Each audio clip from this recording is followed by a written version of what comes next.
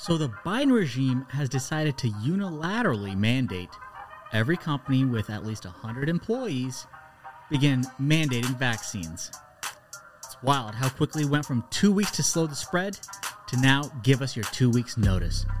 Ladies and gentlemen, welcome to Ruthless. Democrats are set to take control of the U.S. Senate, House, and the White House. This will go down as one of the most progressive administrations in American history. God willing, everything is on the table. You now can pass things without a filibuster threat. Oh, you'll regret this, and you may regret it a lot sooner than you think. You and I have a rendezvous with destiny. We'll preserve for our children this, the last best hope of man on earth, or we'll sentence them to take the last step into 1,000 years of darkness. Welcome, ladies and gentlemen, to yet another episode of Ruthless. Great to have everyone listening. And we have, I'm going to call it already, we got a banger of a show, gentlemen. No question. Joined with Mr. Josh Holmes, Mr. Michael Duncan. I say we get right to it because the content today is hot fire. We got Pat McCrory on the show.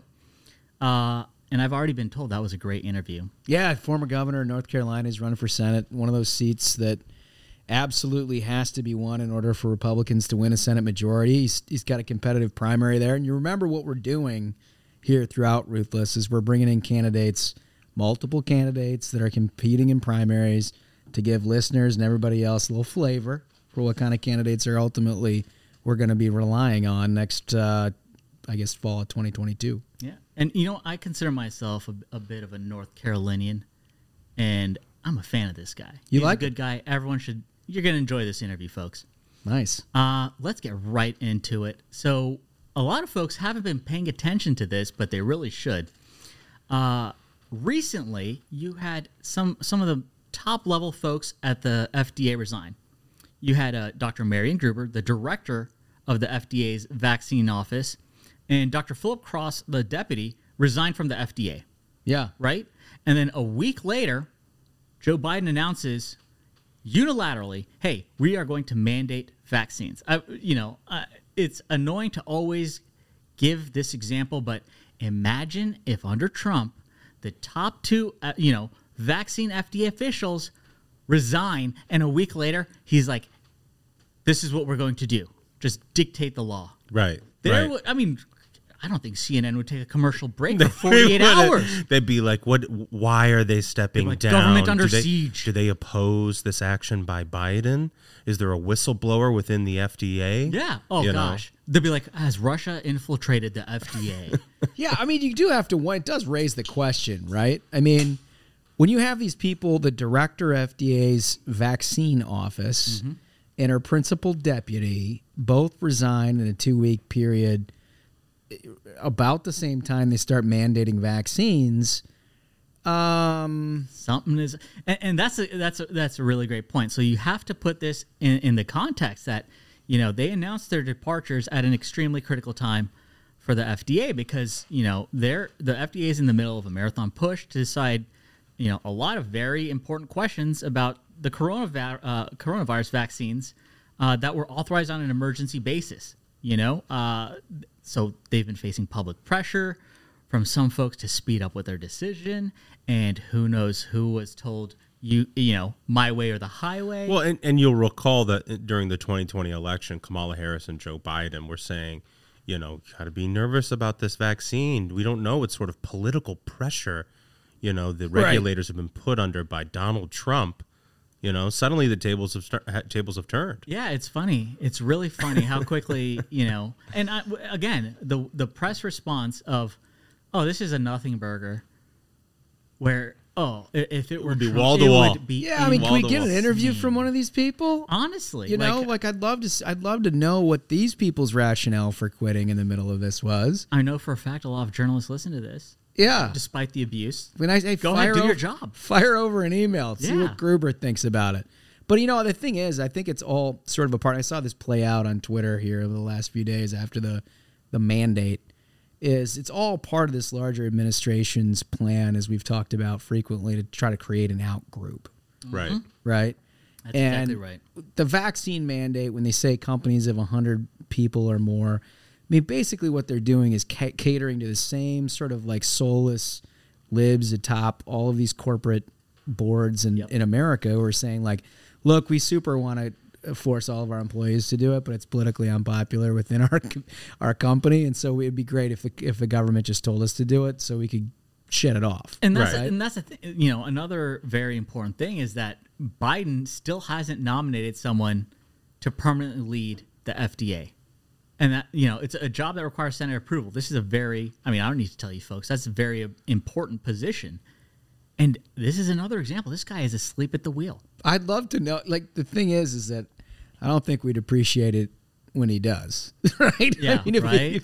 Can you imagine? If history is the guide, the FDA commissioner is going to check about 8 diversity boxes and then, you know, maybe know it's going to be like a about teachers medicine. union member Right. who's like, oh, yeah. Ladies and gentlemen, Randy Weingarten. I mean, basically that's what they did at the CDC, it seemed like. It's incredible. And again, to your point that they're trying to create an out group. You always hear Dems and journos. It's hard to differentiate the two, I know, but they always say, oh, you have to trust the science, trust the experts. And they are trying to create this out group saying, oh, Republicans are why, you know, COVID is continuing.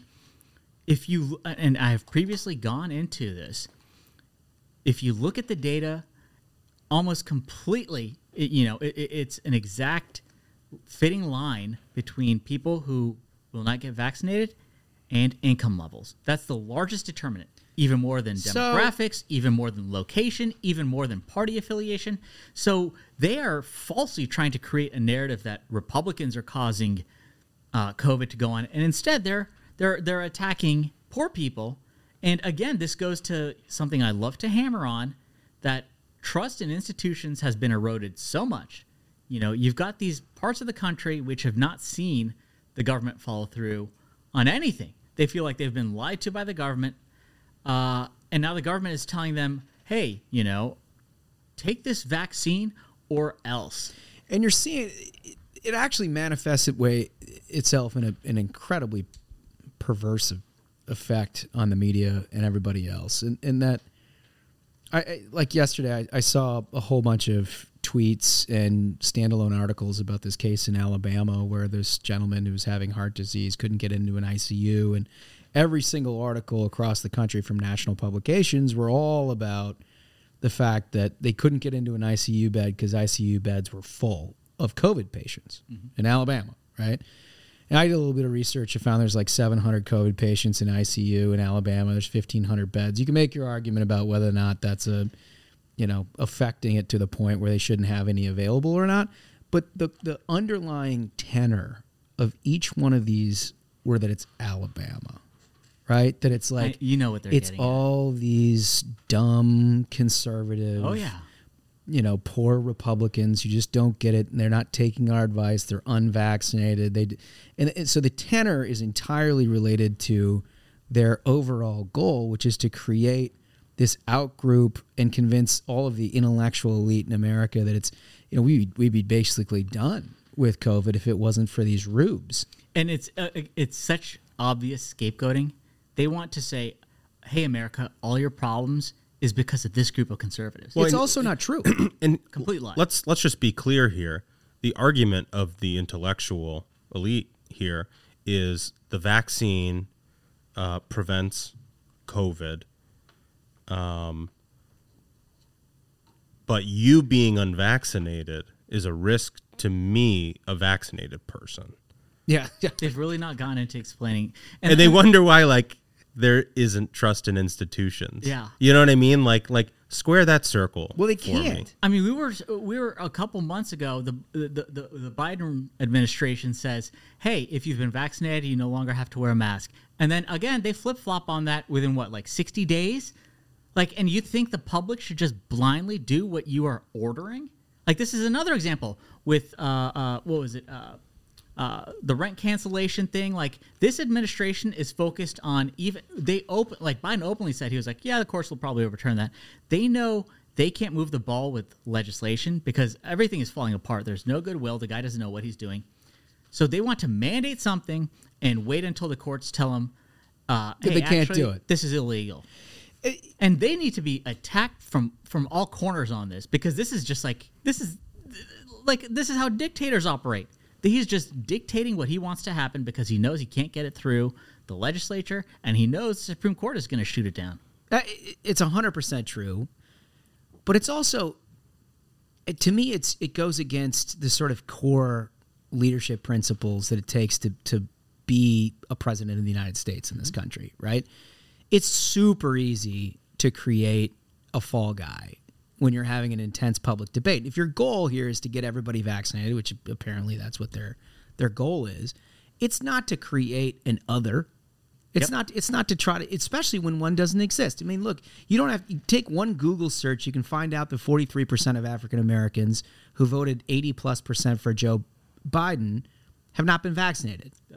Why is it not the push to try to get a constituency that supported your presidency that you believe is important for their public health to become vaccinated? Why is it more important to try to create a enemy in Southern conservatives than it is to get your own constituency who voted for you to take the vaccine? You would think that if your purpose truly and your belief was that if we get folks vaccinated, this all ends, we go back to normal, you would think the first group you would reach out to is those who have already voted for you. They've already made a commitment. They already trust you. Unless you are actually awful at your job and just want to blame people for all your problems. We've seen this with Afghanistan. You name it.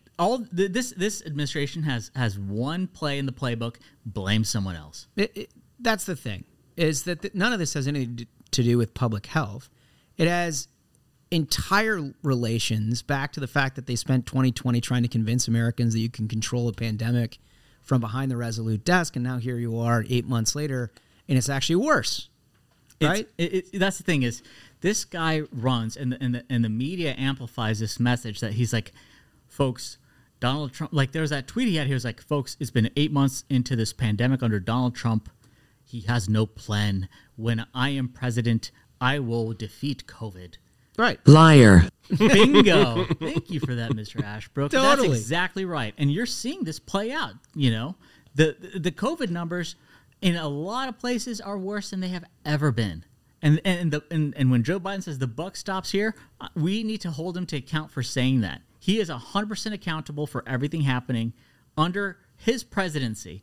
And again, the scapegoating is unbelievable. I mean, I want to wrap this up with just the logical point of view, right? If you're dealing with a population, and they know the real numbers, right? They're not the people inside the administration understand that this isn't. I want to give one quick, set of numbers. People who have not received the COVID vaccine by household income, less than 25,000, 7 million. 25,000 to 35,000, 4.5 million. 200,000 and above. What is that?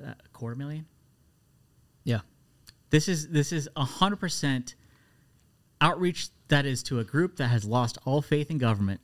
That's right. This has nothing to do about party affiliation. So, and that was my logic question. If your goal was to actually have an improvement in public health and you believe the vaccine was the answer to that, reaching a bunch of people who didn't get the vaccine because they didn't believe the government by mandating it from the government is probably the most counterproductive measure that you could ever take. Right. You know what I mean? Ever. I mean, it's like you just confirmed all of the fears that group previously had, or they would be already vaccinated. Right. Anyway.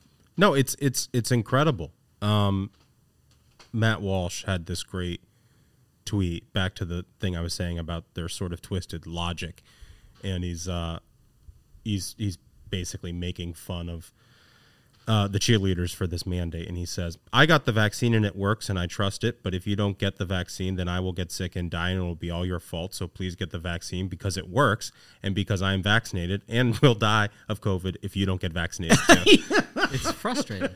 You know? Yeah. It's frustrating. And it's like, I got vaccinated and I think the data clearly shows that getting vaccinated decouples infection from hospitalization, and I think people should get vaccinated. But like mandating it from the government when the trust in institutions is at such a low right now is just going to reinforce all that stuff. Totally. Can we talk about zebras for a minute? I love that topic. Let's get into that. Why are we talking zebras? Dude, This I is don't- an did you awesome see story. this? I So- saw this. This is awesome. So the local news here in D.C. was covering this quite extensively. Oh my God, I saw this. Yes. This is about Holmes Norton. Yeah. Like, Zebras did run you amok. read that HuffPost story? No, what is so? What So is it's just like very clearly saying she did not do it. This is the story. Oh my God. So by way of background, there was a private, I guess, zoo. It's a farm, they call it, that had a bunch of free-range zebras on it, and they were let loose. And now letting loose a zebra is a little different than a lot of animals. Yeah. These suckers fly. Yeah, I don't consider a zebra a horse. You could not beat a zebra. There's very, you'd think they're similar, but zebras are totally different creature.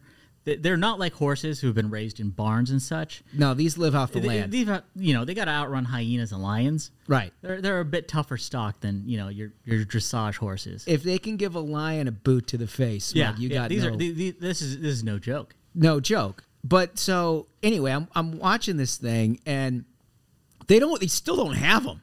Like this has been a week, I think, and like all the police chiefs and everybody who's been trying to do it, they've set up feeding stations and stuff to try to get them there, and like they literally can't get these things reined That's in. the thing I love. So there's this great New York Post article about herd of zebras still on the loose in Maryland. There's a quote: "You can't hunt them down. They're just too fast. They run. They won't let you get near them." They say. This is from Rodney Taylor, the chief of Prince George County's Animal Services. He says, "We do have a feeding station set up, and we're winning their confidence. They're eating there every morning between 2 and 4 a.m. Folks, this is negotiating with the terrorists." Dude, and if you think that's bizarre, I'm serious. You have to go to Eleanor Holmes Norton's official website. This is the D.C. delegate. Yet another Yes. reason why you should never make this place a state. This is an actual press release that she put out on September 10th. This is the headline. Norton denies responsibility for setting zebras free, comma, supports freedom generally. This is not.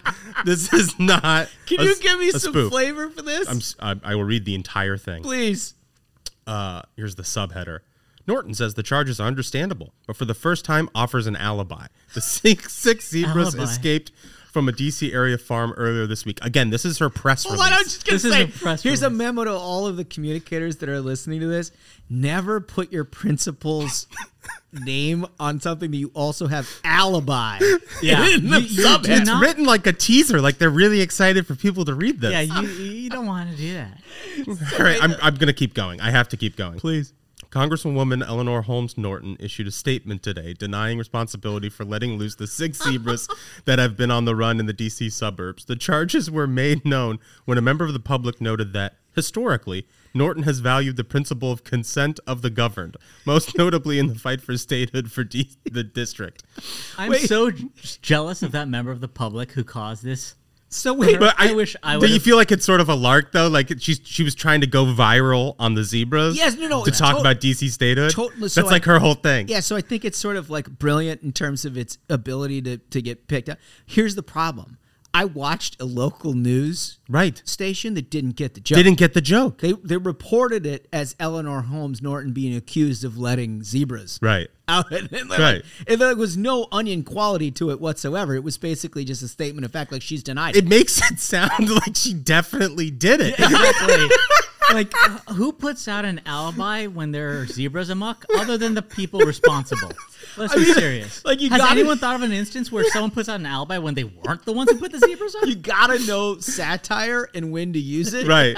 And like, it actually is a crisis with the zebras in her community, and she's satirizing it, and nobody thinks it's. Yeah, I bet, that comms team is like, we got to get ahead of this story. She let the zebras out. We got to just deny. She believes in freedom. Oh my god! But staying on the animal genre, because I know that's all of our favorites. I love it. Lab-grown woolly mammoths could walk the earth in 6 years if geneticists start new startup succeeds. And so it goes on to talk about this tech entrepreneur, this guy by the name of Ben Lamb, who's helping to fund a project from Harvard, and they're trying to basically recreate a woolly mammoth. And I think this is an awesome awesome thing. Isn't this like Jurassic Park though? Like I support like folks who want to put get their rockets in space and whatever, but 100% bring back dinosaurs and such animals. I think that would it literally is Jurassic Park. I feel like we've seen this movie. I Now. mean, We know how this ends. I think life finds a way. I think the fun outweighs the risks. Like, imagine seeing a dinosaur. Yeah. Real deal dinosaur, 100% worth if, the off chance they run amok. Well, yeah, until it eats your ass. I mean, Well, so in the case of the mammoth, I would eat the mammoth. I know that would be huge. sure. Like, imagine if McDonald's or any other, burger joint was like, hey, we got woolly mammoths on the menu, folks. I'm there day one. Do you think mammoth would taste good though? Incredible. Why? I a bet little it's great. gamey, I think. Listen, You think so? From the early start of our species, they were nourishment. You want to have paleo? You want to go on a paleo diet? This is the Mammoth. real deal paleo diet. you gotta Wow. eat Imagine how healthy that is. You got to eat it with whittled bones. Yeah, I mean, around a fire with Yeah. the bros, that would be a great With bonding bros. experience. I can see that. Right? Do you have I mean, here, look, it raises a larger question though, Smug. I mean, if you could bring back an animal in this guy's world of genetic startups, what would it be? It's easy. Yeah, okay. Easy answer. What? The T-Rex. Why would you pick any? You just go straight T-Rex? 100%. Why waste your time? Man, that's going to do serious damage, you know that. But you got a T-Rex. Like, why would you waste your time? The amount of money that has to go into this R&D and making all this happen, you got to swing for the fences. It's like you don't want to end up with like a Triceratops. All right, that's kind of entertaining, but what are we gonna do with this T-Rex? Everyone wants to see a T-Rex go wild. With its little arms. You're making your money back day one. Show me a T-Rex, name your economic price. standpoint. Huge gate. There's a huge gate for the T-Rex. It'd be amazing. I mean, they could name the price. I'll pay it to see a real T-Rex. Do you have any thoughts on that, Duncan? Do you think there's any animals that you want to bring back? Saber-toothed tiger. Yeah. Well, that's a good one. Yeah, that one's good. That's dangerous as hell, Well, too. dangerous, yeah. I for want sure. one domestically. If you could breed those domestically. Can you have imagine people over your house? Yeah, I gotta. You know those videos that they have on YouTube of like lion trainers Oh, yeah. who Or, like, the raise serval cubs cats? and then they come up to them years later and they recognize them. Imagine that, but with a saber-toothed tiger. Be incredible. And those things were massive. So I'm going to say, I tangentially follow this stuff. And there was a thing I don't know, probably 10 years ago, talking about how there's the extinct eagle that was found in New Zealand. There was it was like a 50-pound eagle. Like this thing America needs those. Right. But the thing is, and the reason that this made some news like a decade ago is because this eagle was found when they did a bunch of research on, I guess it's bones, that it preyed on humans. No kidding. Yeah. Well, because it was is huge, terrifying. Dude, this right? is a This thing real had like a deal eagle. 20-foot wingspan, and so it would literally pick people up. Oh my God. And the one thing that we haven't encountered here is like a threat from the sky. Wow. And here's the thing is, so the bald eagles we actually have, I remember there was a story, this happened in Alaska a few years back, where a bald eagle killed a deer and tried to just fly away with it, couldn't maintain the weight, and it dropped the deer on a power line and knocked out power for this town. And that's a normal eagle. Now, so One of double these, that eagle. Dino Double. eagles? Yeah, double that eagle, and you got this kind of eagle. Anyway, that's probably what I'd bring back. There would be so much money in it.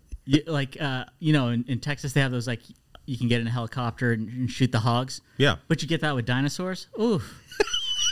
Best bachelor Tourism. party ever. He is literally recreating Jurassic Park. Right. Not for the majesty. No, Not, hunting. yeah. Oh, yeah, dude. There's no ecological reason. I mean, you have friends over at your living room. There's a T-Rex head. You're like, I gunned him down, bro. Would you eat T-Rex? 100%. Yeah, you got to taste it, right? The one you take down, you got to have a bite of that one. You got to have I bet the little arms are delicious. Oh yeah, they're like chicken wings. Like chicken wings. Just batter them up, throw a little buffalo sauce on. Well, they don't get. They're probably not as gamey because they don't get a lot of action. You don't use those. Don't They're use They're them. incredible. And It's like veal. It's like veal. And the scientists are like, all the dinos tasted or turned into birds. Right. I bet it's totally the same. Just tastes like chicken. Totally. All right.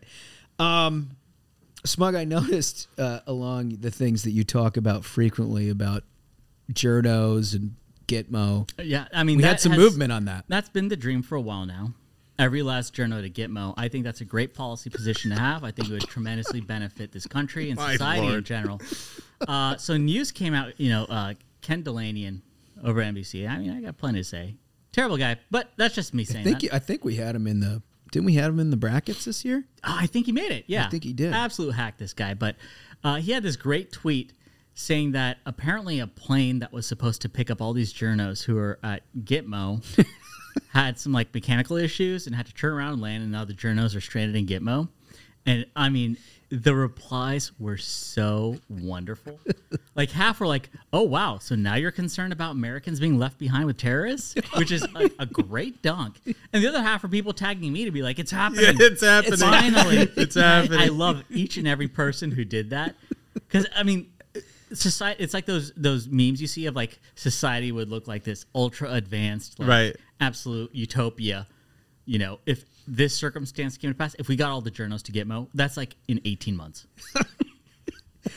Well, another story that we've covered quite a bit here is about this Nord Stream 2 pipeline in Germany. And you recall that the Trump administration and basically every living American had expressed some real concern with this pipeline because it makes Europe basically reliant upon Russian energy.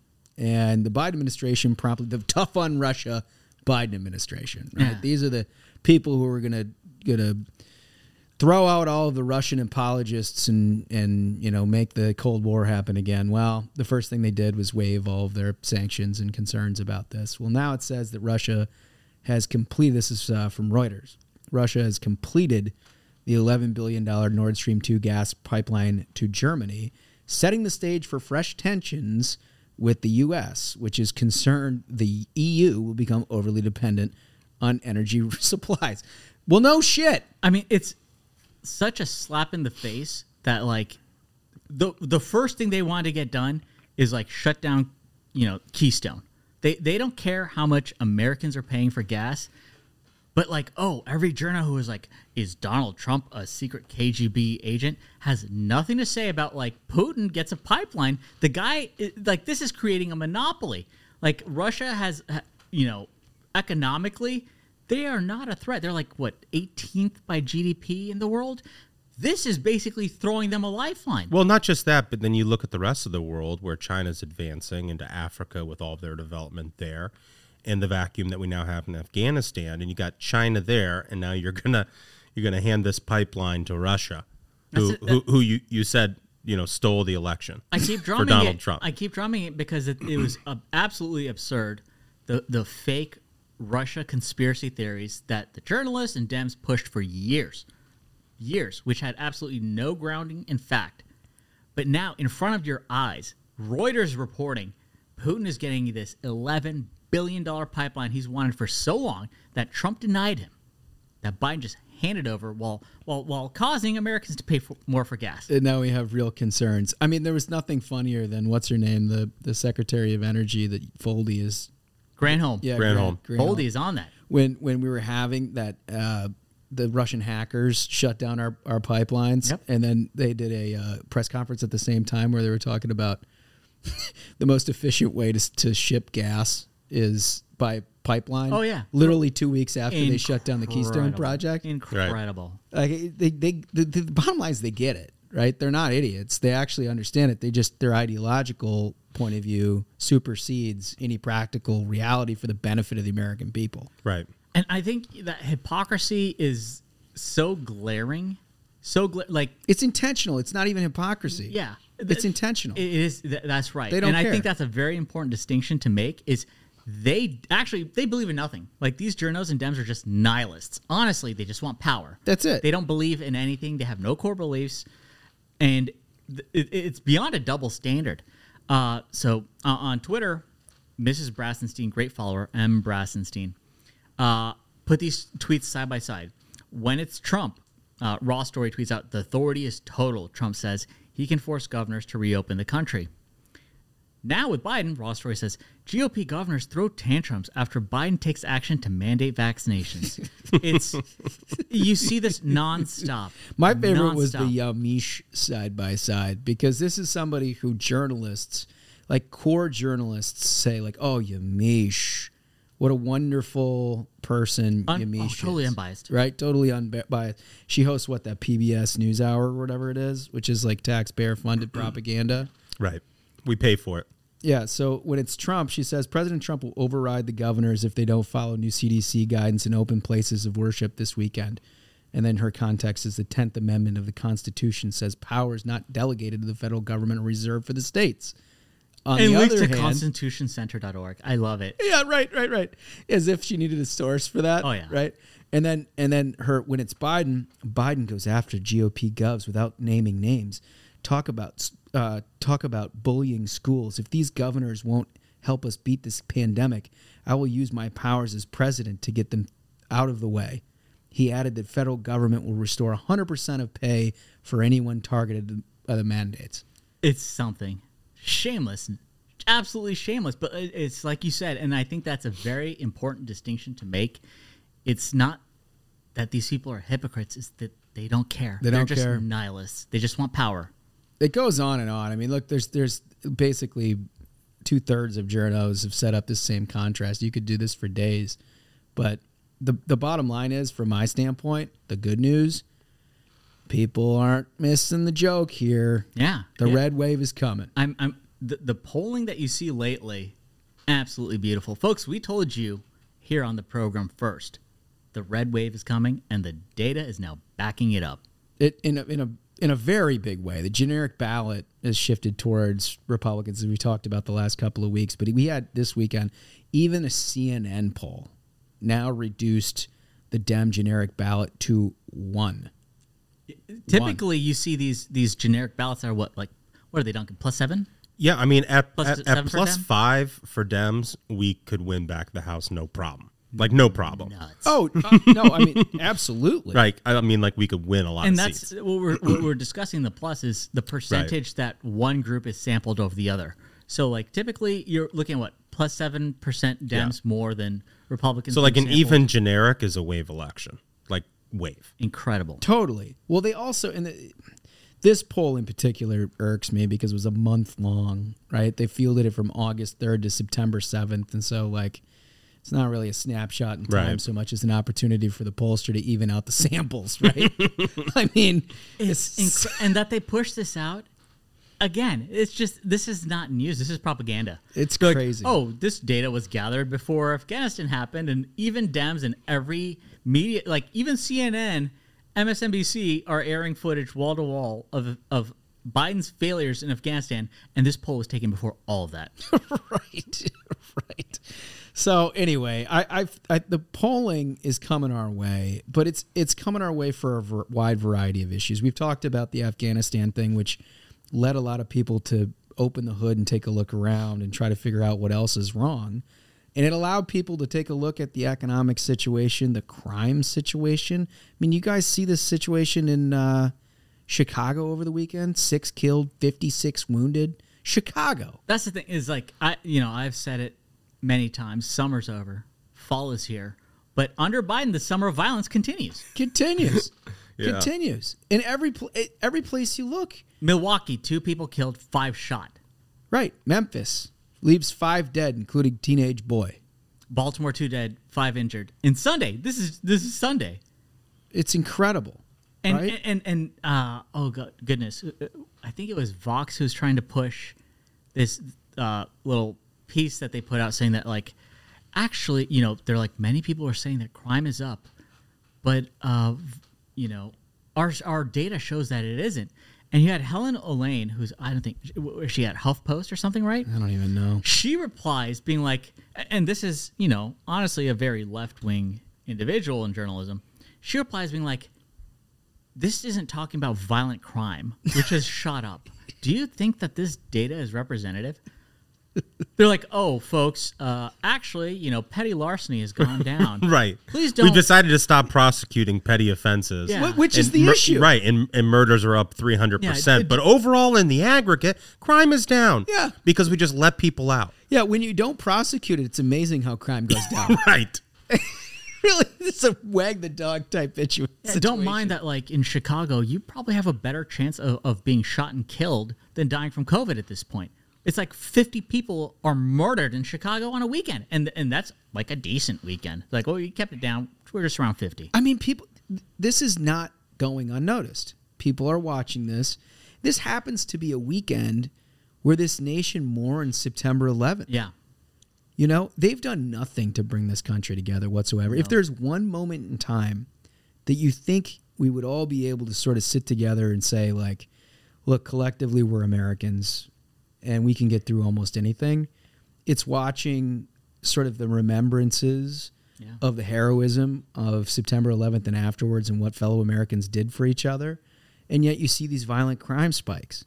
You know, I mean, it just goes to show there is no cohesiveness. These people are tearing this place apart. None. I am not feeling the like healing and unity that this regime promised us. It's the opposite. And you're seeing it like with their endless scapegoating. And again, I want to get into this example of gaslighting, and I don't need to tell folks at home how the price on everything has gone up. It doesn't matter what journalists are trying to tell you about, like, oh yeah, well, you know, what inflation? Everything is fine. Well, you know, the New York Federal Reserve released numbers saying that they now see inflation rising at 5.2% in 1 year. I mean, it's bonkers. 4% in 3 years. And that's a series high with, quote, large expected price rises in food, rent, and medical costs. And that's kitchen kitchen counter issues right there. Yeah, and all of this amidst the backdrop of Nancy Pelosi and these idiots trying to throw another $3.5 trillion down the throats of the American people.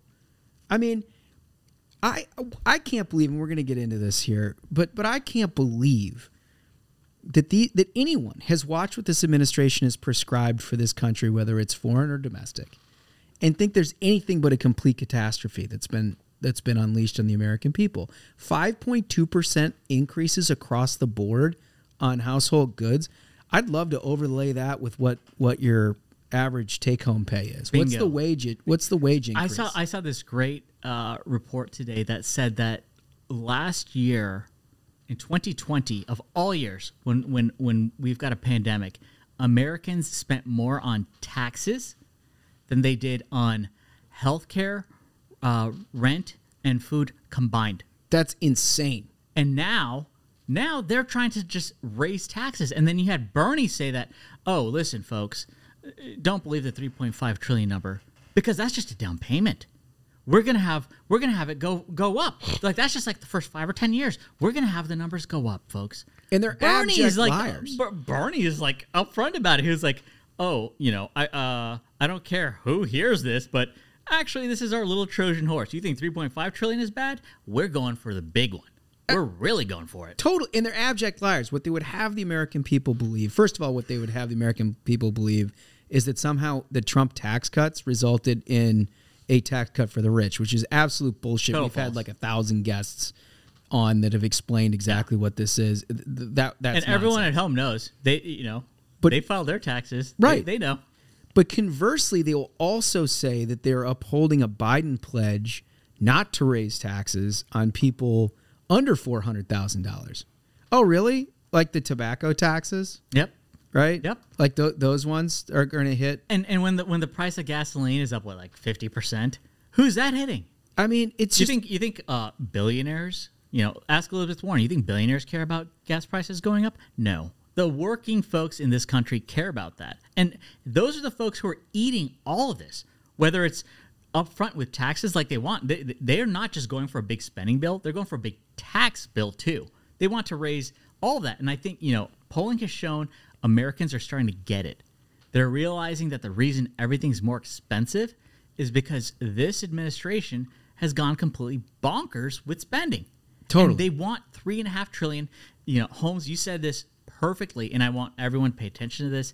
You know, folks at home, folks who work on the Hill. We have to kill that $3.5 trillion bill. We kill it, and Biden is a lame duck within his first year. That's how we stop this. That's where we draw the line in the sand. no aid and comfort. So, you know, we talk about not taking the bait. Don't take the goddamn bait. This is the only thing that matters for the next couple of months. You got to make sure to put this thing 6 feet under. And they're all going to try to talk about what's the right number. What's the number we can get Joe Manchin and Kyrsten Sinema to agree to? Maybe it's not 3.5. Maybe it's 2.5. Maybe it's 2. They're also negotiating on Meet the Press. You watch it all happen, and everybody in D.C. covers it as though it's some kind of a horse race that doesn't have real impact on the American people. Like a foregone conclusion that we're going to get this thing passed. Right. But just like, what's the number? Right. No, I know. Not like, we should have amnesty and the Green New Deal and all these tax hikes. Like, there's no discussion of any of those components of it. Exactly. Right? That's you just hit the nail on the head. They actually have amnesty proposals in here. Yeah. Yeah. Like full citizenship for illegal immigrants in this bill. And that's another thing. And that's one thing that, legislators on our side can really go after is separate that. Don't let them have that. Don't let them say, wow, we need this like emergency bill. They're throwing everything they've ever wanted, all their grabs to have total control, they're throwing all in here. They're like, amnesty? Oh, makes sense to throw that in this bill. And make them vote for it separately. Hold them accountable. And ask yourself this question just as a threshold question. What problem is this bill attempting to solve? Bingo. Is $3.5 trillion going to fix the 5.5% increase in inflation? Mm-hmm. I don't think so. No. Right? Are these tax increases actually going to generate something to dig us out of a $25 trillion debt? Nope. They're actually spending more than they're taxing. Bingo. Believe it or not. Right? What does the social policies of illegal immigration, paying people's rent, paying people not to work, how does that affect our economy? And that's really something is, again, Biden, without any authority from the legislature, goes ahead and unilaterally is like, oh, Brent's canceled, folks. And he even says, he's like, yeah, this won't last in the courts, but we're just going to do it anyways.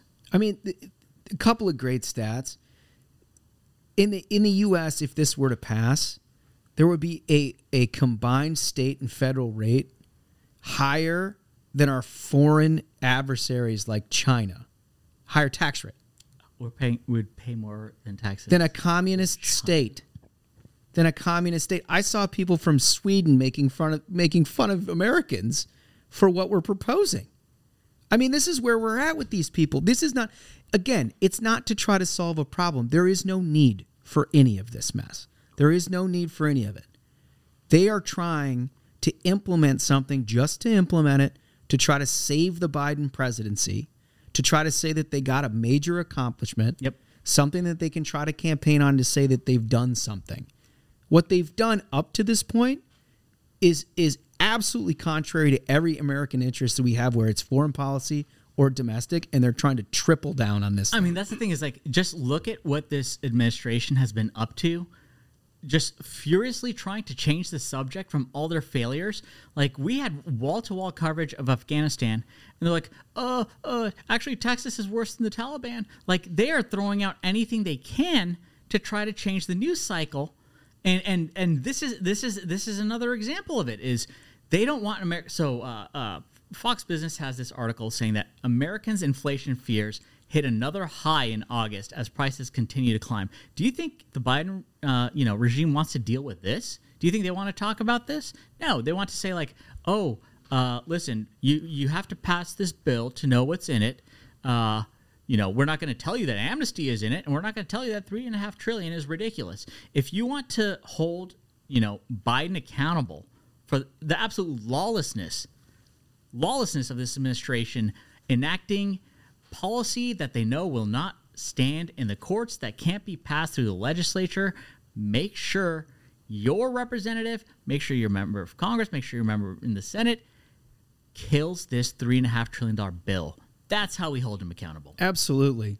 And shoot down these journos that are trying to deal with this as get on Twitter or Facebook or wherever you interact with the journos and shoot down the notion that we are in a process horse race here. These things have real effect on Americans. Like Richard Rubin at the Wall Street Journal does a great job of telling you what's in this bill. The rest of it is like, oh, well, Manchin and Bernie, they're in an active discussion. Yep. cinema and mansion and the memo went out where it's like all the demo organizations were like, hey, journos, here's how you're going to help us is you're going to demand 2 people who would face dire consequences in an election not to go with this crazy bill.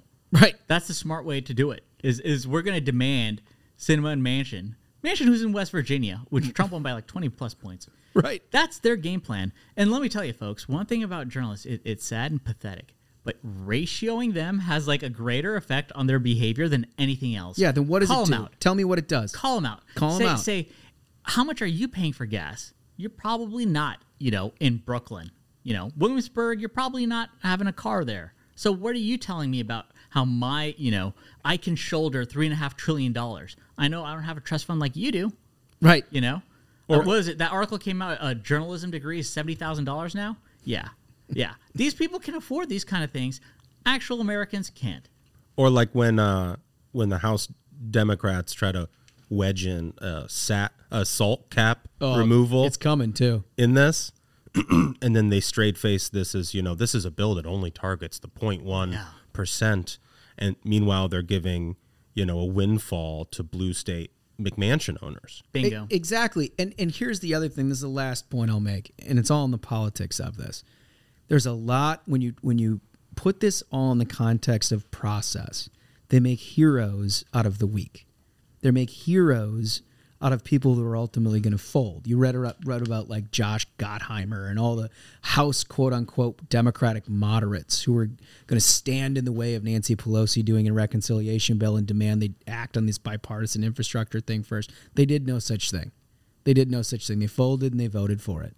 They're trying to pretend like the Catherine Cortez Mastos of the world, the Maggie Hassans, the Mark Kellys, the Raphael Warnocks, that they're somehow moderates and they're in discussions about what happens. They're not anywhere. Nope. They're not anywhere, right? Joe Manchin's actually the only one who said, I'm not going to vote for this thing. The rest of them are hoping to God that he has some success. Seriously. Yeah, they they just want to keep their heads down. They want that cover. But nobody has once asked, and I want everyone to think about this if you reside in one of these states. Nobody has once asked Mark Kelly, Catherine Cortez Masto, Maggie Hassan, or Raphael Warnock whether they're going to vote for this thing. Yeah. Do you know why they haven't asked? It's weird. Is it because they're in cycle? They're not in cycle. 2, there's never a question. Of course they're going to support the Democratic establishment no matter what. No matter what that package is, all of those people will vote for it, and then they'll try to like retrofit an explanation as to how it works for their state. Hold their asses accountable. I mean, the Mark Kelly thing really personally infuriates me. It's incredible. They give him such a pass. He's an absolute left winger in a battleground state in Arizona, and they're just covering for him. It's infuriating. Let's play a game. Let's do it. We're going to play Demo or Journo. Nice. Let's hit that music. Dem or Journo, Dem or Journo, Dem or Journo, Dem or Journo, Dem or Journo, Dem or Journo, Dem or Journo, nobody knows. Okay. Now I love, it's a little long. Is it growing on you? But it's still good. It's growing on you. I love it. That's nice. And I love this game. It's a great game. It's a good game. I'm going to read 4 statements. 3 are by journalists. 1 is by a Democratic operative. Okay. And you have to decide who is the operative. I noticed Smug's having a little problem with his chair over here. Yeah, my chair ran over my headphone cord. Yeah. Continue with on me. Okay. I'm just trying to make sure he gets the rules. Sometimes he also, I think this we're watching this gymnast routine next to me. You seeing this? It also happens to be the first episode that we have Smug back having a little sip of something. Just a little something. Just a little sip of something. So I'm ready for Dem or Journo, though. I know these rules. Okay. All right. Statement number 1. And these are all themed on the COVID vax mandate. Okay. COVID vaccination is only a politicized issue because of those in the political and media figures, quote, or parentheses, many of whom are vaccinated themselves who decided to politicize it. They say that with such certainty. I'm gonna read that again because I sort of screwed it up. COVID vaccination is only a politicized issue because of those political and media figures, parentheses, many of whom are vaccinated themselves, who decided to politicize it. I like that. Okay. I think I know where that's going. It's like a subtweet, I guess, of statement number 2. And this is a quote tweet of a Goldman Sachs forecast that says the vax mandate's going to boost employment growth. You know, if there's someone I trust looking out for the public's interest instead of their own bottom line, it's got to be Goldman Sachs. Got to be Goldman It's not Sachs. like, you know, they have a reputation of front-running everyone who does business with them. But, well, I mean, let's continue. A Talk long to, record. Talk to anyone who works at a hedge fund. A long having record them of as a prime brokerage. looking getting out. front run on your trades. But anyways, I trust them to only have our interest in mind. They care about John Q. Public. Going long and 100%. short at the same time. 100%. Oh, this is a quote tweet of that research, and it says, "Good for public health, good for the economy, good for employment." Oh, That feels like, to me, someone really going for the wrong claim. Retweet. Like, if it's not Ron Klain himself, we'll see. Number 3. Your personal choice ends where my right not to get killed by an infectious disease begins. oh, wow. I mean, that's the thing, you know. When you're vaccinated, unvaccinated people are the ones that are going to kill you.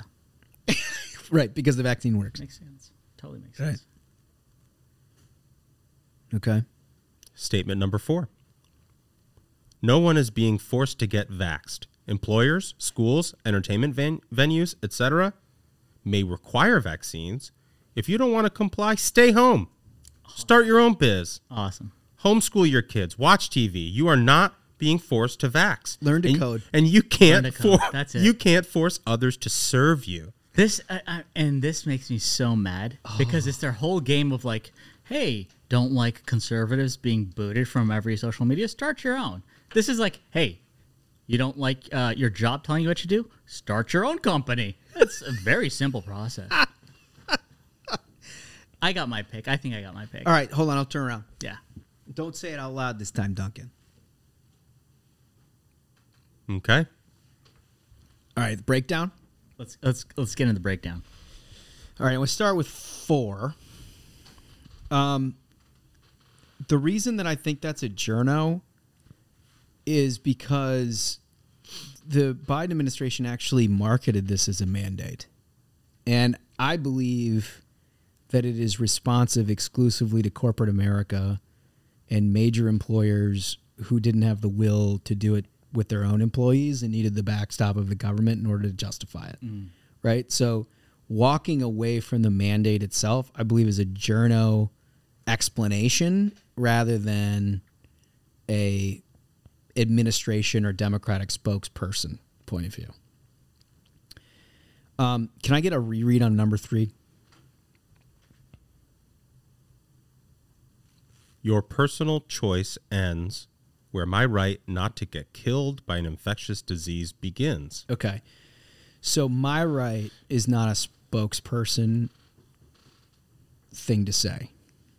No spokesperson would ever say my right. They would say either the average Americans Correct. or whatever. That to me, that was the tell. Yeah. So that's a journo again. Like, your job is always to address voters, the public at large. You Yeah. never say My me. right. I mean, good operatives never try to make themselves a story. Right. These days, God knows what. Well, who knows? But I think in this case, if we're looking for an average sampling, that's my guess. Sharp take. On number 1, you know what it sounds like to me? It sounds like a hallway journo, like the kind of journalist that interacts and is forced to interact with conservative Republicans, where they think it's all a charade, that they don't actually believe in anything, and that they that they play to like the insecurities of the American people despite taking different action themselves. It's an underlying charge of hypocrisy without actually like naming names. And so I think that's for sure a journal. Okay. Number 2. Can we get a reread of that? Good for public health, good for the economy, good for employment. And a quote retweet of Goldman's. And it might very well, in my view, be Ron Klain, because I can't imagine somebody who has the straight-faced ability to retweet something like that and be like, see, we told you. Great for everybody. And you know what? Like, my guess was number 2, because like, I feel like only a neoliberal operative would be like, hey guys, Goldman says I'm right. I mean, Goldman says I'm right. Well, like, I would guess at least half of all journos are members of like Democratic Socialists, right? Right. And they're like, none of these people are gonna quote retweet Goldman and be like, okay, folks, here's my case for it. I'm gonna quote tweet the synthetic CDO guys who crashed our entire economy. Like, here's a take from these folks. Yeah. Very good at predicting. Dude, that would rule. Like, I think it honestly probably could be Klain. That is very Klain-esque. Fellas, I got something to tell you. It's Ron Klain. Oh my God. Yes! We not only hammered the That is so we hammered the man. It's so brilliant. The so best brilliant. one yet. And I was like, this is like someone fishing for a Ron Klain. You're like, it's from the man himself.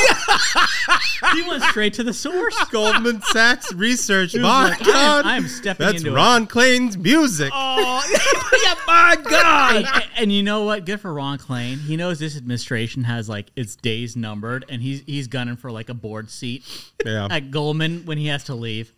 Good move, Ron. That's probably smart. I love it. Interesting aside here. So the tweet that was no one is being forced to get vaxxed. If you don't want to comply, stay home. Yeah. Start your own business. That was Stephanie Rule. Yeah. That seems perfect. Here's a nice little wrinkle. That was retweeted by Ron Klain. Oh man. Yes. God, he's prolific. I mean, the guy really has created a market of just absolute brainworm takes. Genius They're stuff. all going for it now. They want the Klain to fame. They want the claim to fame. Your personal choice ends where my right not to get killed by an infectious disease begins. That was Cheryl Gay Stolberg of the New York Times. Perfect. Goodness. My right. She said that on television. Mm-hmm. Edward Isaac Dover was the COVID vaccination is only a politicized issue. Of course. Because everybody's a fraud but me. But me. Yeah, that's his game. Buy my book. Oh, buy my book. God, that's so good. That's probably my favorite Demer journal. That was a great one. Let's play That was us a great out. one.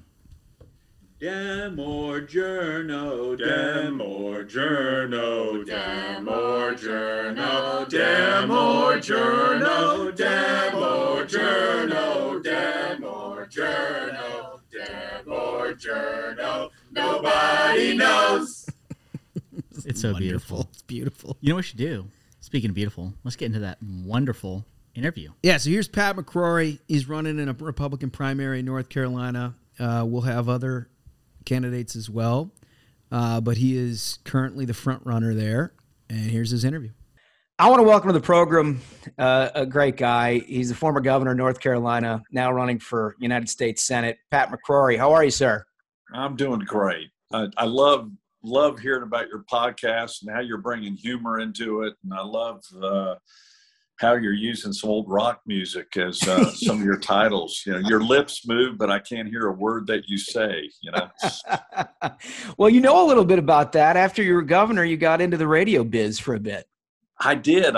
It was by mistake. A radio show called me up, I don't know, about 6 months after my campaign and said, would you do 5 minutes? And I said, yeah, if I can do it from bed. and then they said, how about an hour? And I said, yeah, if I can do it from bed. And then they said, how about 2 hours? And so for 3 years, we did a 2-hour radio show and became #1 morning radio in all of Charlotte. And we're getting a huge internet.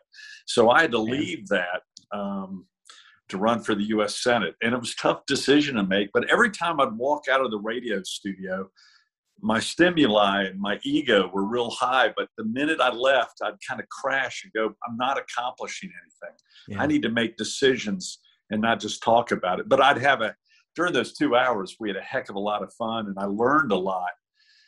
maybe to help me become a better candidate by being on radio and not taking myself so seriously and having a little self-deprecation and having a little humor, which I think we Republicans need to bring humor back to politics. We take ourselves so damn seriously.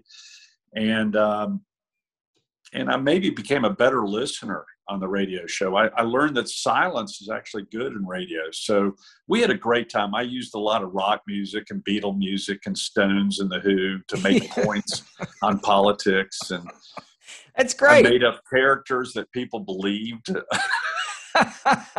Well, having fun with it is what we attempt to do here, you know. And that's what appealed to me about your podcast. I think y'all are doing something unique, and I think it's great. Well, that's very nice of you. Thank you. I'll get to the Senate race in a minute. I want to talk a little bit about former governor, North Carolina. I felt like when you were governor, first of all, you governed from a conservative perspective, which I appreciate, and you got a lot done. But man, I felt like the left targeted you more than anybody in the country during your term. Yeah. It was well coordinated. In fact, we found a memo a week after I was elected governor by a group called Blue Something. I forget the name of the group, but it was very well coordinated group of coalitions of nonprofit liberal organizations. And they said their number one goal during the next 4 years will be to eviscerate Pat McCrory. That's nice to see in writing, right? You know, and eviscerate's a pretty strong word. You know, in hunting terms, that means take the gut out of somebody, you know, or an animal. So, and they said how they were going to do it. They were going to, no matter what I recommended, they were going to call it extreme. Yeah. They were going to have coordinated protest every day at 6 o'clock for the 6 o'clock news in front of the mansion. And, they were going to do 3 or 4 other things that were brilliant. I mean, they were so simple and so brilliant. So we had their plan, and they successfully implemented, of course, with a media that was willing to go along with it. So we had a pretty left-wing liberal media that really went on the attack from day one. So before I did anything, they had protests in front of the governor's mansion, and it got pretty tough. I think I was kind of the test for some of the things that you see Antifa and others doing now in other cities.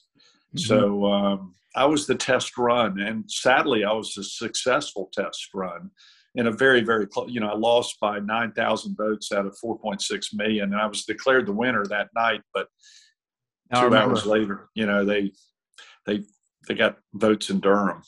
Right. They found some votes in Durham. Yeah, we're familiar with the concept. But do you think? I mean, you had to have learned a lot of lessons from that, because if anything, the left has congealed more in terms of how they attack issues and candidates. We saw this playing out last spring, ultimately with all of the voter integrity proposals from Georgia and Texas, and they basically worked to just sort of brand something that wasn't what it was, right? The branding that they learned the term. I think that's a great way to say it. They learned to brand extremely well. Like brand me as an extremist, which is, I'm not an extremist. Right. And brand, you know, they're branding, you know, when Republicans bring up voter integrity rules, they say it's voter subversion, or, you know, taking away votes. Right.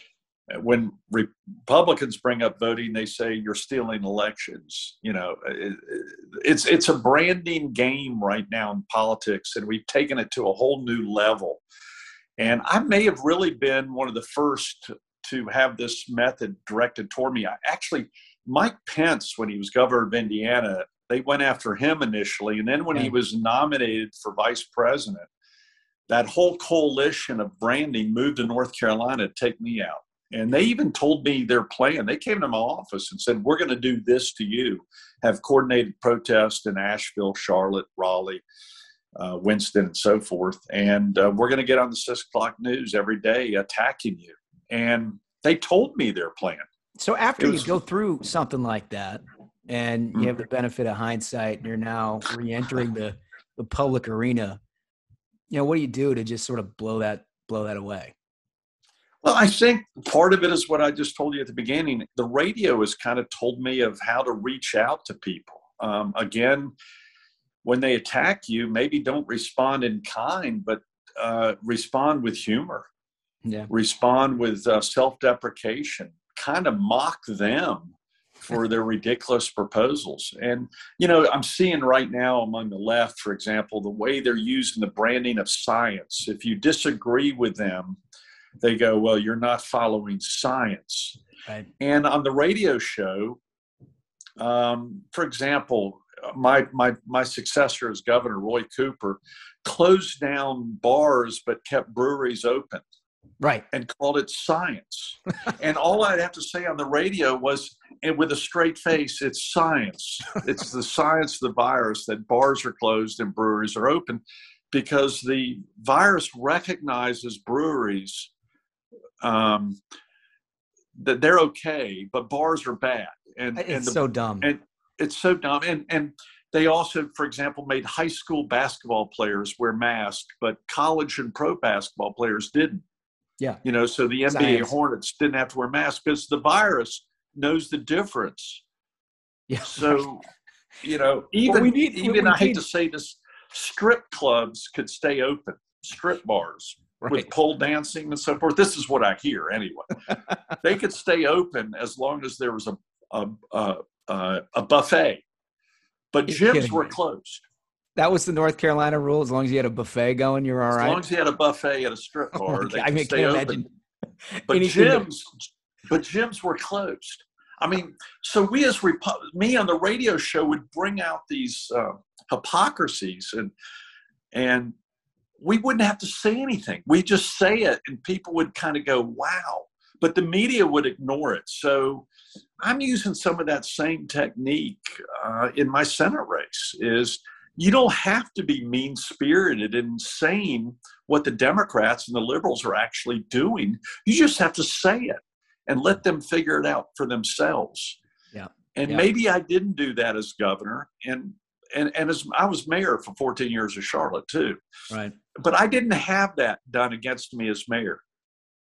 Yeah. I had a pretty friendly press as mayor, but when I became governor, from day one, the media was very unfriendly, to put it mildly. Well, I think you're going to find if you win the nomination, and we can talk about the Senate race next, but I think you're going to find if you win the nomination, the federal platform isn't any more forgiving than the governorship in terms of the media's interest. Man, I'm finding that out.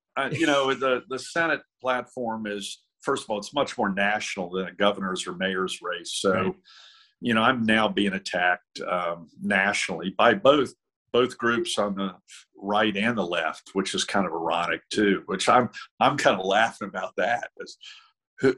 I'm getting attacked by all these different groups with really funny attacks, if you think about it. Yeah, well, you're simultaneously an extremist and a squish, right? Which is a tough thing to accomplish. Yeah, I'm an extremist in one camp and a rhino in another, and I'm very confused myself. So I just go on, and you know, so I'm gonna take the issues very seriously, but I'm not going to take myself too seriously, and I think that's what, you know, Reagan was very good at that. And I think we're losing a little bit of that in our party. Actually, Trump at times could be humorous, but they didn't get it, and he didn't deliver it as well. Yeah. But at times Trump could be humorous, but then he had overstepped his humor with another comment, and people would lose the humor. Yeah. Well, he was very funny. I mean, and very entertaining, and remains so. And particularly, he wasn't self-deprecating though. No. He wasn't Reagan was more self-deprecating. Now, Biden takes himself very seriously. I mean, Biden, who, if you disagree with Biden, you're just wrong. He and Harris are smarter than you are and more intellectual. And well, that's a liberal thing. That's a liberal thing. Anybody left of center is just an intellect that cannot be questioned.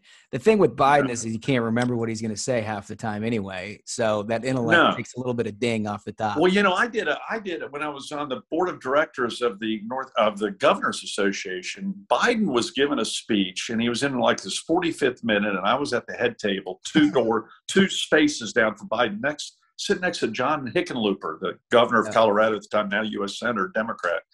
And all of a sudden, Biden stops in the middle of his speech, where the audience, probably 500 people, was sleeping. And I was staring at him, trying to stay awake at the head table. And he all of a sudden turns to me and goes, "Hey, you haven't smiled one damn time during my whole speech." Oh my God. And I'm like going, is he talking to me? And I could tell he didn't know who I was. I think he thought I was the governor of North Dakota because my water bottle was covering the Carolina sign. Yeah. You know, we're Carolina. He just saw North. And then all of a sudden he walked up behind me in the middle of his speech and started rubbing my shoulders. Really? In the middle of a huge speech. And then I got up and hugged him. I got up and hugged him. And I don't know where that came from, but I didn't know. He was vice president of the United States at the time. Right. And then he went right back and gave his speech. And I turned to Hickenlooper and I said, "What the heck just happened?" And he went, "You were Biden." So I think this has been going on for a while. By the way, someone took down the video. You cannot find the video anymore. Well, you're probably pretty lucky about that, because I imagine your primary opponents would be pretty serious about using that video. Well, I think the Democrats took that video down. There's probably still a picture of me hugging him, but yeah, you'll probably see it again. Biden, it shows the vice president, then vice president, now president, not all there. Yeah, yeah. I mean, we got pretty much an example every day. Yeah, it's and you know, he got away with it. Very similar to the guy who beat me for governor, by just avoiding the media, and the media let him get away with it. Biden, you know, ran a presidential campaign where, if you think about it, he was never in front of the media, right. Partly due to COVID. And then when he won South Carolina, he just disappeared. I've never seen anything in political history like that. No, I don't think it'll be replicated anytime soon. It's going to catch up to him. I think even the Obama team knows that there's an issue here. Yeah. I don't know what that issue is, but there's obviously an issue. There is an issue. And Harris is not showing any depth of being able to take his place. To put you don't think she solved the border crisis yet? It is absolutely amazing. I don't know if you know this, but I served on the Homeland Security Advisory Commission after 9/11 under President Bush, and it was a great experience for me. You know, I went down to the border, you know, so this problem's been a huge problem for a long, long time. I went down there 15 to 20 years ago as a mayor. So that was, about 18 years ago, probably. And so she has done nothing. And we as Republicans do need to talk about the immigration more of a process, not just as a border issue, but I know in North Carolina, we have some serious cartel issues along I-95 corridor between Florida and New York, goes right through North Carolina. I knew this as governor. I knew this as mayor too. Major Mexican cartels, human trafficking, drugs. And they are very well coordinated. They work hard, very strategic, and they're very violent. Yeah. And we need to talk about that more. It's not just a border issue in Texas and California and New Mexico. It is a North Carolina problem. And other states have this issue. I mean, we had Shelley Moore Capito on here a couple of weeks ago, and she was talking about how fentanyl and all the drug issues that have infected West Virginia as a result of the border crisis. And it's everywhere. So, you know, hopefully I can bring that experience to DC that they don't have at Capitol Hill right now. As someone who's actually had to deal with gangs as a mayor and as a governor. Also, I'm probably going to be the only U.S. senator who actually had to call the National Guard to put down Antifa in a riot in 2016 when Obama didn't want me to, neither did the Attorney General, now Governor Cooper, or neither did the mayor of Charlotte. Our city was being destroyed, and it really was only less than 1,000 protesters, but it was about 50 Antifa people. Yeah. And I brought the National Guard without approval of anyone because and then I gave the authority of the National Guard to the police chief, who I used to ride with as mayor. He was a sergeant or something. And so I trusted him now that he was police chief. And I said, you have total control of the National Guard, deal with it. But if you let the mayor of Charlotte play politics with the National Guard, I will take back control. And it was the right thing to do. And we put down a riot. What I didn't do was take credit for it. Yeah. And I lost Charlotte by 100,000 votes, which could have made a little bit of difference. But I didn't think it was the right thing to play politics with. Yeah. But it stands in stark contrast to what if we're I'm seeing, elected to Senate, I will be the only probably governor who called the National Guard to put down Antifa and actually knows how to call the National Guard. I was amazed during the Washington riots in Portland and Seattle, where so little people know about. You can't just snap your finger and call the National Guard. It does take time. These people have other jobs. That's right. That's right. No, I mean, look, the mechanics of it are not all that simple, but they're very, very complicated. Very complicated. Stand in stark contrast your action there in comparison to what we see in, like you said, the upper Northwest, which we've had. I mean, it's been like 15 months of riots. It's just incredible. And the media is ignoring it completely. I mean, how big is the crime issue, you think, in your Senate race? Do you think, I mean, it's obviously popped up in a number of different states, and I think it's become a dominant issue amongst a lot of the suburban voters that we've seen over the last few years. But my sense is in North Carolina, you're probably hearing a lot more of that. Absolutely. And I can relate to it because when I became mayor in 95 in Charlotte, we were averaging over 125 murders a year. I took it down to less than 40 because I got tough on criminals. I had a program called Target 100 where we went after the top 100 people that were being arrested time and time and time again. I mean, 50, 60 times. And I went after truancy and curfews. I had a curfew. And we went after the gangs, worked very close with the federal government, and we reduced the crime rate. Now, all of a sudden, the crime rate in Charlotte and Durham and Raleigh and Greensboro, the murder rates well over 100, 120 in Charlotte. We had a major gang shooting in Charlotte with 300 witnesses, 4 people killed, didn't make the national media. They have yet to find the killers. They have video, no witnesses. And that means the gangs have taken over again. And the federal government does play an influence in gang fighting with local police. And I get that. And that's another reason why I'm running for Senate is because I do understand that. And we as Republicans need to talk about that more, but from an educated standpoint of being there. I rode with the police all the time as a mayor. Yeah. And as a governor, I rode several times with my highway patrol. Scared the hell out of me pulling the cars, in the middle of the night, because you don't realize these highway patrol officers are, there's not another patrol within 20, 25 miles when they pull over someone on a highway. Yeah. It's a scary job. I got to imagine there was a little bit of anxiety from the officers having the governor sitting shotgun when they're making those stops too, right? I mean, my security wasn't too pleased with it. Yeah. I bet not. Well, One time I had my security pull a car over. That was Weeben, and we pulled a car over, and the guy was high as the Dickens, and did you they make arrested citizens him. arrest? That's the first time I've ever told that story. I would love to have 321 seen Governor Pat McCrory slapping the cuffs on somebody. Well, the guy said, I said, that car is going to kill somebody. I said, if I wasn't in the car, would y'all pull him over? And they said, yeah. And I said, well, pull him over. You got to do something. So they did. And that's a great the guy story. was smoking his daughter's pot in the car or something. It was pretty bad. Yikes. All right. So let's do a couple minutes on the Senate race. You got a primary to win, and you got more importantly, there's a general election here that is absolutely critical for Republicans in taking back the Senate in 2022.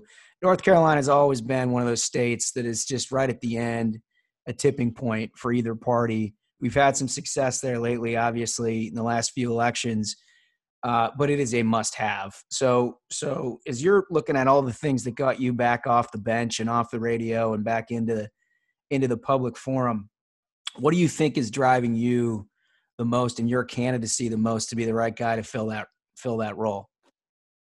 Well, I got off the sidelines because I think I am, to quote Tina Turner, simply the best for the job to represent all of North Carolina. And I say that in a serious standpoint because I have called the National Guard. I have dealt with police and crime. I have cut taxes. I have dealt with deficit. But the thing that really got me off the sidelines is when we started paying people more not to work than to work. Yeah.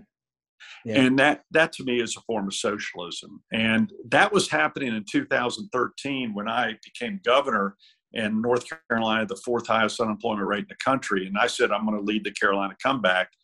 And in the 3rd month in office, approximately 3rd or 4th month in office, I reduced our unemployment compensation as opposed to increasing it. Right. Because we're having people move to North Carolina because we had one of the highest unemployment compensation packages in the country. And I went, we have job openings all over the place. We don't need to be paying people more not to work than to work. So I was doing this in 2013. That's when all my protesters started. Moral Mondays, Reverend Barber. That's when it all started. Very well coordinated effort. But it was the best decision I made as a governor, because 3 months later, after making that decision, it took 3 months, we had the largest drop in unemployment in the United States of America, in North Carolina. So now when I see other governors doing this in 2021, I'm going, yeah, you should have. This is our model in 2013. Yeah. So I think I'm the only senator who has that experience too, actually did it, and maybe lost an election because of it, but it was the right thing to do. Yeah. And I think we need more people in the Senate who care more about the next generation than the next election. And that's how I feel about it. I kind of feel like I did on my first radio show. I told my co-host, I don't care if it works or doesn't work. I'm going to do what I want. And I care for this nation. I care for the American dream. And I'm afraid when we pay people more not to work than to work, or we offer free this and free that for the next generation, they'll actually start believing, and they're being taught in our universities, that in our high schools and elementary school, that everything is free. Yeah. And it's not what our country is all about. And that's what's got me off the sidelines. Someone who's actually done it and kept their promises. Yeah. Yeah. Well, that's good. It's a good message. I've got 3 big questions for you to end this show. And these are the ones, Governor, that everybody listens to, right? They get to know you a little bit here in the beginning. We got 3 questions. This is the serious stuff. Okay. Okay. Serious stuff. First question is, your last meal on earth, what would it be? Well, first of all, it's going to be a very long meal. I mean, it's going to be not just an hour or 2. It could be days or weeks, just in case they find the cure of the disease while I'm eating my last meal. So, right. Does that sound logical? I mean, yeah, why rush? Bring that sucker out. Yeah. I might have a cigar afterwards, even though I don't smoke, and a very long cigar. Right. But probably a good steak and homemade coleslaw from my mom's recipe, and apple pie from my mom's recipe. I like that. That's a good meal. I got to have my mom's recipe. I loved her very much, and she made the best apple pie. So I'll just have someone find that apple pie recipe with lots of cinnamon. I love that. And not a vegetable anywhere near that plate. No spinach, broccoli. I'm a Republican. Come on. All right. Nothing healthy. What difference does it make? It's our last meal. Right. Exactly. All right. Second question. If you never got into politics, if you never got into public service, either mayor or governor or now Senate race, what do you think you would have done with your life? Probably a combination of an architect, although I could never draw a straight line. So that was the problem. Tricky. Yeah, that's a tricky thing. It would have been that modern architecture, because by accident, or a professional basketball referee. I refereed basketball for 12 years, high school and some college and church leagues. I didn't know that. Yeah. I've been cussed out. I was cussed out long before I was in politics. An old story I used to tell all the time, I refereed Michael Jordan in a ACC All-Star game and called traveling on him. So, no. Yeah, he said he never traveled. I said, you traveled all the time. You moved your pivot foot. So I would have killed the NBA had I been a referee, because they palm and travel. It would have been the most boring games that I refereed, because I would have actually enforced Naismith's rules. Yeah, right. The 3-step run around the top of the key into the lane. And they palm the ball even just walking down the court. Right. They take the ball underneath there. So a stickler for the rules. Well, yeah, but I never called technicals, because that'd get me home late. That'd slow up the game. So I had a rule with the coaches. I'd tell the coach, I said, you could call me anything you want, but if a player or fan hears it, that's a technical. But if they don't hear it, it's fine with me. So that was my rule. It's a good rule for politics, so by the way. It was good practice for politics. Yeah, that's good. Yeah. That's good. All right, so here's the third question, and it does apply sort of to Michael Jordan. What motivates you, Pat McCrory, more, the thrill of victory or the agony of defeat? And let me explain this for a second. The thrill of victory is like your classic optimistic, charge the mountain, get to the top of the hill type mentality. The agony of defeat person is Michael Jordan, right? It's the person that every single day they literally get out of bed because of just the chance that someone could possibly beat them. Yeah, I'm an old Jim McKay fan from ABC's Wild World of Sports. The skier, you don't remember the victory in that film. You remember the skier falling off the jump. So I remember that. I hate to say it, but I'm probably, I remember missing a layup in 7th grade to win the game. There you go. I remember missing a pass that brought me the second string in the football team. I remember my defeats, and I was laid off one time at a company and then rehired 2 weeks later, but I never forgot being laid off. Yeah. And it spurred me to do something different. So I hate to say it, I'm probably motivated more by once I have a victory, I move on. Yeah. But the defeats, man, I re-energize. Yeah. I re-energize and strategize. And that I hate to say it, but I wish it was the other way around. But sometimes you need to have some ego checks and defeats in your life.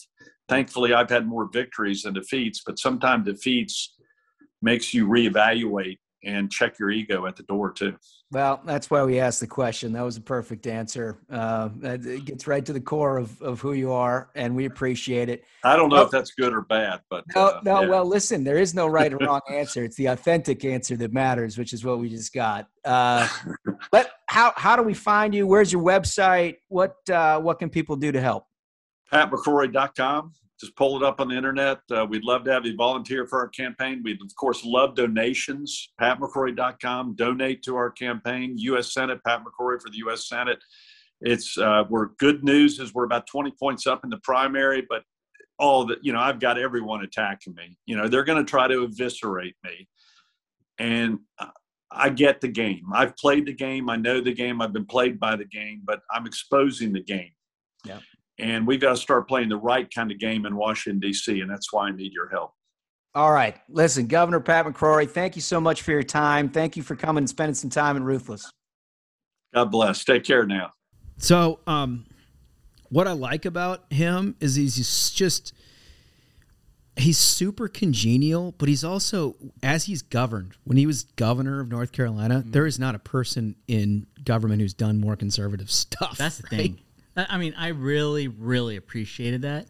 Is he knows what he's doing. He's competent, and he's moving the ball on conservative issues. I always love when we have governors on for that reason. Yeah. We get so depressed with the state of affairs here in Washington, D.C., and you get to, doing this podcast, you get to talk to some conservatives who are outside the Beltway who are getting stuff done. I love it. And that's why we need him where he can't get stuff done, right? Yeah, well, not endorsing, but we'll have other candidates. Yeah, we'll have other candidates for sure. We've got Ted Budd and Mark Walker and others out there running in this primary. But the one thing that I think is my takeaway from McCrory is he spent a lot of time thinking about how liberals defeated him and internalized it and trying to change course in a way that he can be successful in the future. And frankly, from an agony of defeat perspective, you got to appreciate that. Yeah, it's a real Michael Jordan. That is. Yeah.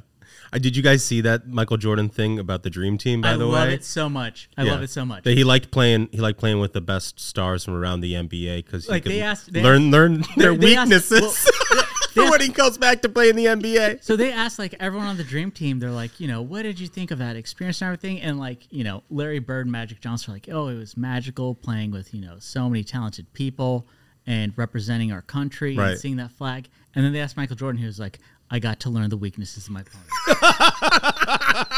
What an absolute animal. I love it. Yeah. It's just fantastic. Well, I think we did it. That is, speaking of fantastic, another fantastic episode. Outstanding work, gentlemen. I'd say that's fair to call this one a banger. Yes, so, until next time, minions, keep the faith, hold the line, and own the libs. We'll see you on Thursday. Stay ruthless.